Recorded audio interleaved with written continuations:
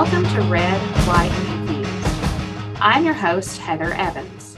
It has been said time and time again, whether in my own political science courses by students reflecting on their personal relationships and politics, or by political pundits and commentators, that the nation today is more divided than ever before. After the dust settled on the 2020 election, we witnessed a violent insurrection at the U.S. Capitol. Everyone watching around the world probably wondered if those citizens really represented American political culture. Are we, as American citizens, okay with political violence? How extreme are we in our political views and with our partisanship? I'm joined today by two guests who are in the process of publishing their book, Radical American Partisanship, Mapping Violent Hostility, Its Causes, and the Consequences for Democracy, with the University of Chicago Press. Lily Mason is an associate research professor in the SNF Agora Institute and the Department of Political Science at Johns Hopkins University. She is the author of Uncivil Agreement: How Politics Became Our Identity from the University of Chicago Press. She received her PhD in political psychology from Stony Brook University and her BA in politics from Princeton University. Her research on partisan identity, partisan bias, social sorting, and American social polarization has been published in journals such as the American Political Science Review, American Journal of Political Science, Public Opinion Quarterly, and Political Behavior, and featured in media outlets including the New York Times, the Washington Post, CNN, and NPR. Nathan Kalmo is an associate professor of political communication at Louisiana State University, with joint appointments in the Manship School of Mass Communication and the Department of Political Science. His work focuses on partisanship and ideology in the public, political communication effects, and contentious mass political behavior, including two books on these topics, Neither Liberal Nor Conservative: Ideological Innocence in the American Public, and With Ballots and Bullets: Partisanship and Violence in the American Civil War. His work has been featured in the New York Times, the Washington Post, the Atlantic, and other popular outlets. Thank you both for joining me to discuss your work today, and I am so excited to see that this book is coming out hopefully in 2022. And Lily, I want to begin with you, and I want to hear a little bit about how you both began working together on this book project. How did this come about? Yeah, well, we actually, we arranged to have our first meeting at the annual conference of the International Society of Political Psychology in 2016, which was actually taking place in Edinburgh in Scotland. We wanted to meet each other because my book, neither of our solo author books had come out yet. And my book was on, sort of why Democrats and Republicans hate each other. And his book was about partisanship during the Civil War. And so as we were talking, we started thinking, well, I'm measuring, this type of animosity in modern day politics. What Nathan's research suggests is actually that it could be way worse than the things that I'm measuring in my book, which is really kind of limited to, would you be upset if your child married someone from the other party? It's those types of kind of social questions. And so we kind of decided that it would be really good for us to actually measure how extreme partisanship could be today. Like, is it possible that, our partisan animosity goes as far as what people might have been thinking in the context of the Civil War? No one was measuring that. So we decided to start a research project together, and it just sort of escalated. We started measuring these things, and then we, ran another study to try to refine the measure, and ended up doing multiple surveys over, between 2017 and 2021, over a dozen national surveys, trying to just get a handle on how far does partisanship go, and try to think of kind of the most extreme measures that we could possibly think of that no one had really asked Americans before. So Nathan, I want to bring you into this conversation with the book that you have about the Civil War. So are there other times in American history that we can point to where we were either as divided as perhaps we are now, or even more divided than we are now? Yeah, we have a long history of political divisions, including violent political divisions. If we want to find precedents for this, there's numerous examples. We could go back to the founding era with the American Revolution, when a large portion of American colonists were loyal to the British Crown and others were seeking independence, and there was conflict between the colonists at that time. You can see the Civil War as probably the biggest example of a violent precedent where you have a country that's divided over slavery, but that slavery is also dividing the parties, and that leads to this massive split after the 1860 presidential election, when white Southerners refused to accept Abraham Lincoln's election. 750,000 Americans die as a result. You've got the violence that occurs after the Civil War with Reconstruction and then the Jim Crow era, where essentially you have multiple decades of white supremacists trying and eventually succeeding in overthrowing the first attempt at multiracial democracy in the United States, with thousands of people dying in that process as well. So there's lots of precedent for not just a conflict between parties or between different parts of society, but fusions of those conflicts, of social conflicts onto political conflicts in ways that have led to not just the levels of conflict that we see today, including violence, but on much broader scales. So the scary answer is that things can actually get quite a lot worse than we have already seen. The title of your book is also Radical Partisanship. What is a good definition of radical partisanship? Well, for our purposes, political violence is a radical shift away from conventional democratic politics. And so we consider support for partisan violence to be a kind of radical partisanship. And we also are assessing other kinds of extreme partisan attitudes, including what we call, what psychologists call moral disengagement. And we're looking at that through a partisan lens. These are the kinds of rationales that people come up with that make them feel they're justified in hurting people, that they can still think of themselves as good people, even as they're physically hurting or killing other people, including vilification and dehumanization. So there's that aspect that is certainly radical partisanship.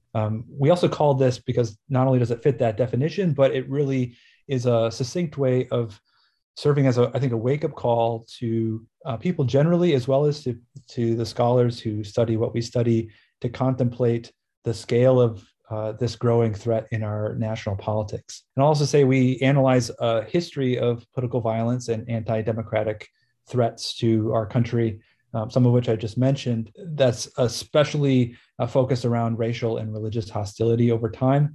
And that broader narrative of how those social conflicts get mapped onto political conflicts and can serve to erode and even dismantle democracy, as well as sometimes advance democracy, is part of that broader story of partisan radicalism. So Lily, what kind of data did you use to measure these items? You were mentioning that a few moments ago. This was one of the biggest puzzles that we confronted as we tried to start this project was, what kind of questions would you even ask Americans, right? How extreme could it even be? And I think one of our expectations was that we wouldn't find a lot of people approving of overt violence, but we wanted to include questions like that because we thought, okay, well, that's maybe, as extreme as it can get, and we won't find a lot of support for that. And that's part of the reason we also included this concept of moral disengagement, where it's sort of the usual precursor to mass violence. But it includes things that are sort of easier to agree with. So things like, the people in the other party are a threat to the United States and its people, or members of the other party don't deserve to be treated like humans. And then, or they're downright evil. And then in the what we think of as the category of more like overt support for violence, we ask people whether it's acceptable for other Americans to harass political leaders from the other party, threaten political leaders in the other party, whether it's okay to harass and threaten regular members of the other party online in a way that makes them feel frightened. And then just, is it acceptable to use violence to achieve political goals? And then finally, we just wanted to kind of make it a little easier to answer that question and say, well, what if your party loses in the next presidential election? Then do you think it would be acceptable to use violence to advance your political goals? And overall, we ended up finding more support for violence than we sort of expected, with between 10 and 20% of American partisans at different points in time accepting violence or agreeing that it's at least a little bit justified. But up to 60% of American partisans saying that the people in the other party are evil and a threat to the United States. So we have kind of a wide range of results and attitudes, and these data come from nationally as nationally representative as possible, but nationally representative surveys, most of which were conducted by YouGov, which is considered sort of the gold standard in survey research for political science, at least. And so this was, we have these very repeated measures across time. We started out with dozens of items. We narrowed it down to sort of these 4 or 7 items overall that we found over time were consistently good predictors, or people were answering these questions consistently across time. So that became our final scale, and because we were able to run so many surveys, we were really able to refine the measure down to a small enough number that other people could use it, for instance, to do their own research and make their own assessments. What year did you begin these surveys? We started in 2017, and then we repeated during election season 2017, and then we repeated again in 2018. By 2019, we got a large grant and did a panel study, which is re-interviewing the same people 3 times. And then we just continued to collect after that. So we did another one in 2020, and then finally in 2021, after the events of January 6th, we thought it would be irresponsible not to collect more data after that. So we have data from February of 2021 that are in the book. And we've actually collected more data in June of this year that did not make it into the book, but that help us to see, sort of these ongoing trends. Now, before you set off on this data gathering journey, was anyone looking at a question similar to this, let's say from 2010 or 2000, where we could perhaps see a growth or a decline in these attitudes? Yeah, that was a real challenge because there's not a lot of surveys that actually ask these types of questions. Our concept of American partisanship was developed during the 1960s in a time when Eisenhower was president, or the research was done when Eisenhower was president. So we just didn't think of partisanship as a serious a thing that could encourage extremism. It was considered relatively benign, and so that was how the tradition of measuring this started, and we've just kept doing it that way. So it's pretty rare for political scientists to use these types of items. There has been, there was one question in 1997 that Pew asked, sort of related, but not exactly the same, and actually finding relatively similar levels that we've been finding in recent years. There's some sort of like, is it okay to rebel against the government type questions from some research in the 1960s. But again, it's not the same exact, idea and wording, and it's coming from a very different political context. It was really important to us to be collecting data throughout really the Trump presidency, because we wanted to see if it changed at all during that period of time, because we knew we couldn't go back in time, because we already knew that we had this limitation. And so what we wanted to see was, at the very least, can we see changes across the Trump presidency, reactions to events, right? When certain things happen, do we see a bump in these attitudes? And in fact, we did see, some reactivity to political events that were happening. And we were also able to run experiments to see, are there any interventions that can change these attitudes? And we did find that, for instance, political leadership matters, and there are things that can affect them. So we can see change that either we created through an intervention, or we also saw sort of gradual trends across the entire Trump presidency. So I want to come back to what you just said in a few moments about things that could affect these attitudes. For those who are just now joining the program, hi, my name is Heather Evans, and I'm the host of Red, White, and Confused. And today I've been chatting with Lily Mason, who is an associate research professor in the SNF Agora Institute and the Department of Political Science at Johns Hopkins University, and Nathan Kalmo, who is an associate professor of political communication at Louisiana State University, with joint appointments in the Manship School of Mass Communication and the Department of Political Science. We've been chatting about their upcoming book, Radical American Partisanship, Mapping Violent Hostility, Its Causes, and the Consequences for Democracy, which is coming out next year with the University of Chicago Press. And our conversation has been really interesting so far, thinking about these attitudes that the mass public holds and whether those attitudes have shifted over time. So Nathan, I want to turn back to you for a moment. What is the research saying right now that you guys have been doing about these attitudes that Americans have after the Trump presidency? Because I know that you have some data that you've collected now that he is no longer in office and Biden is president. Do we see an increase in these attitudes or a decrease in these attitudes? The short answer is that it's actually, as of this last summer, was higher than at any previous time that we had recorded since 2017. When we first started, support for violence was around 8%.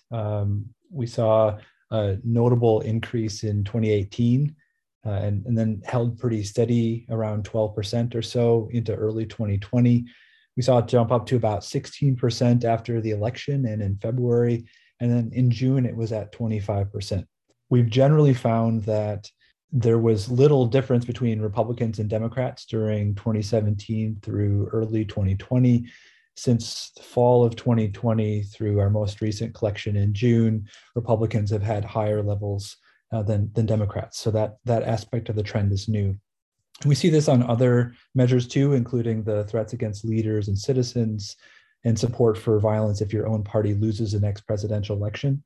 And those increases in those trends are consistent in those moral disengagement items that we mentioned before too. The feeling that the other party is a threat to the country, that they're evil, they're not just wrong, but they're evil, and that they're less than human. One really important note for us is that most people who do endorse violence are not thinking about lethal violence. So in a couple different instances, we've actually asked people, you just told us that you think violence is at least a little bit justified by your party. What do you have in mind? And we gave them first an open opportunity to give their responses.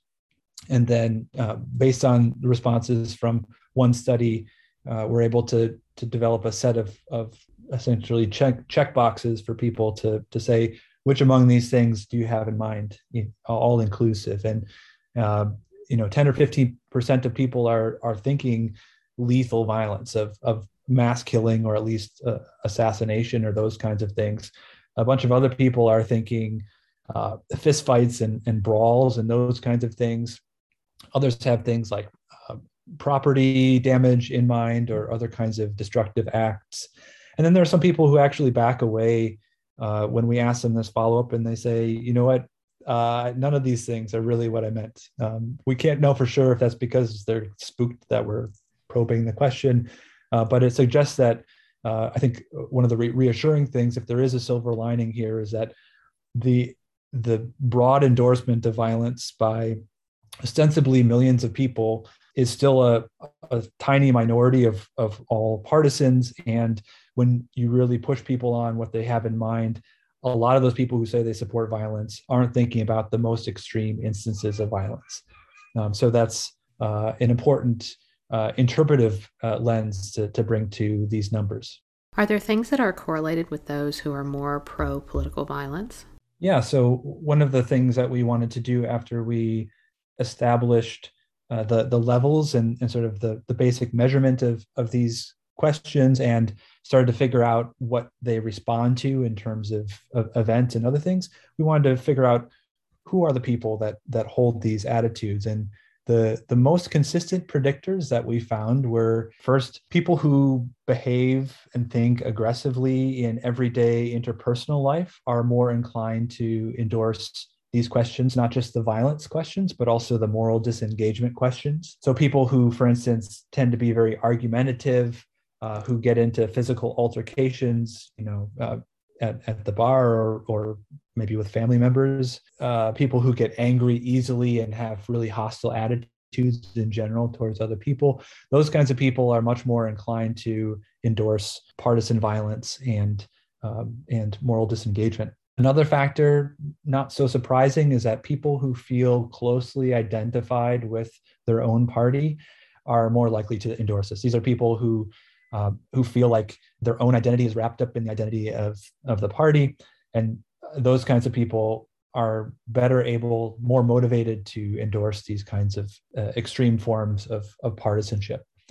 Those are the two biggest things within the book that we found. And we actually tested a new thing in June at the encouragement of a political psychologist friend of ours. And it was testing something called social dominance orientation. It sounds kind of jargony. It's basically the idea that it's a belief that some groups just deserve to be on top and to get all the good things, and others are rightly subordinated. Obviously, that can map onto lots of different groups by race and religion and other things, but these questions are quite general. And we found, to our surprise, actually, that this was basically equal, or in some cases stronger, in predicting the kinds of people who were more likely to endorse partisan violence and these other extreme attitudes, equal basically to this aggressive personality trait. And so it's by far the strongest political predictor of who is likely to support this. One other aspect that's really interesting that's related. It's how racial attitudes and attitudes towards women, sexist attitudes, align with partisanship and the party reputations. And basically what we found is that in terms of partisan moral disengagement, Republicans who were more likely to endorse what we call racial resentment, essentially denying that there are systemic racial disparities that harm Black Americans relative to white. Republicans who endorsed those views were substantially more likely to endorse partisan moral disengagement, that is, seeing Democrats as threats, as evil, as even less than human. On the other side, Democrats were more likely to endorse partisan moral disengagement when they had the opposite attitudes, when they recognized the existence of systemic prejudice in institutions against Black people in this country. And we found a similar kind of pattern with sexism. Republicans that held more sexist attitudes towards women were more likely to endorse moral disengagement. The opposite for Democrats, that those who were least sexist on these measures were more likely to endorse partisan moral disengagement against Republicans. So essentially, just like with the historical narrative, the alignment of social groups and attitudes towards those social groups in terms of identities and orientations is really important in giving not just motivations to ordinary partisan behavior, but also motivating these really extreme and intense forms of partisanship that have through our history driven some really extreme conflict. That's really fascinating. And Lily, I was wondering if you could tell us a little bit more about these external things or these events that might drive these attitudes.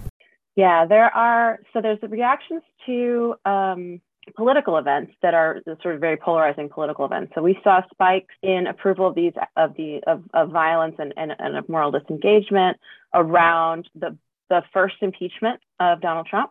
The very, very clear spike, and in all of these sort of attitudes, these extreme attitudes. So that clearly was sort of a radicalizing event. We've also, and then of course we saw another spike right after the 2020 election, which also coincided with Donald Trump's second impeachment and right after the January 6th insurrection. So we can't pull those things apart, but we do know that it was a time that was very politically polarized.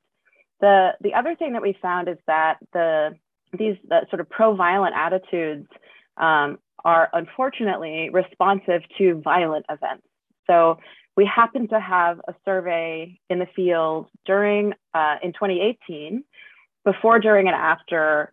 There was 1 week when there was, at the same time, the Tree of Life synagogue shooting, and there was the man who was sending pipe bombs to prominent Democratic and mainstream media figures. So that all happened during 1 week. And what we saw was right after that week, approval of violence among both Democrats and Republicans spiked. So people responded to violence by approving more of violence. The good news is that that was a very brief period, and that effect went away pretty quickly. But there's, clearly there can be a spike in approval of violence after people experience or see examples of violence. One could imagine, a potential terrible scenario where there's sort of this cascade of, violent event, more approval, another violent event, more approval. So that's, one of the dangers that we should keep in mind, that the violence is not, seeing violence is not a pacifying thing for people. And also, sort of just being on partisan media tends to increase, people's approval of either moral disengagement or political violence. People who are living in a consistent media diet of things that are, generally more, favoring of their party. those influences tend to increase this level of approval of these types of attitudes. But that's also partially just because we're looking at, those types of people tend to be really strong partisans. They tend to be really strongly identified with their party. And that partisanship is, again, one of the most consistent predictors that we found. So I want to close with this question. As we've been talking today, I've been thinking about how troubling it is, in my opinion, this upward trend in terms of approval for political violence since January 6th. So what can we do to kind of decrease that or reverse that or pause that? Are there things that we can do as citizens to stop this? So there's a couple of factors that are especially important. I want to mention leadership, but you really focused on a sense that many of us feel unable to do anything, like we're stuck in the situation and we don't have agency.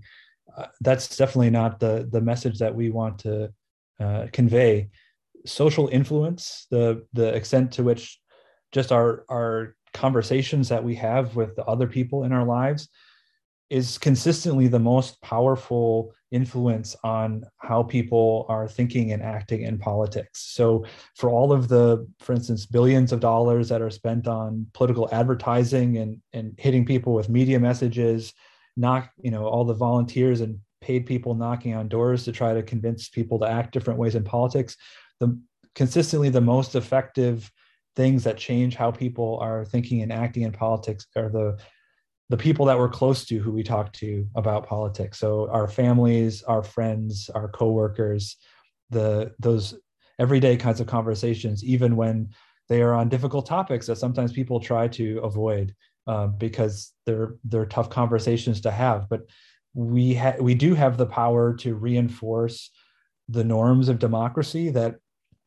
all men are created equal, that violence is not appropriate in a system of democratic politics in a democracy, and that we need to really work together, that even when we see the wins for the other party's team or the wins for our own team, that there are some bigger things at stake in terms of the sustainability, not just of our system, of our government, but our society as a relatively peaceful place for us to try to coexist and to make the country a better place. So among all the things, we really do have individual agency to influence the people around us to not be supportive of violence in politics, to recognize the importance that everyone should be able to cast a ballot in a fair election, and to have their rights equally upheld under the law, that what they look like or the God that they worship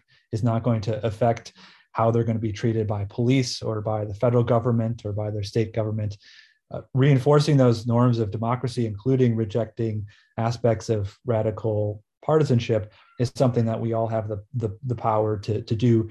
That requires us to sometimes take some difficult steps to engage people on things that are hard to talk about. But it's especially important when you hear people in your lives expressing these kinds of really extreme attitudes. Well, thank you both for being a guest on the program today, and thank you all for listening. If you missed any piece of our broadcast, you can listen to this program again wherever you listen to podcasts, like Spotify. Just search for Red, White, and Confused. See you next time.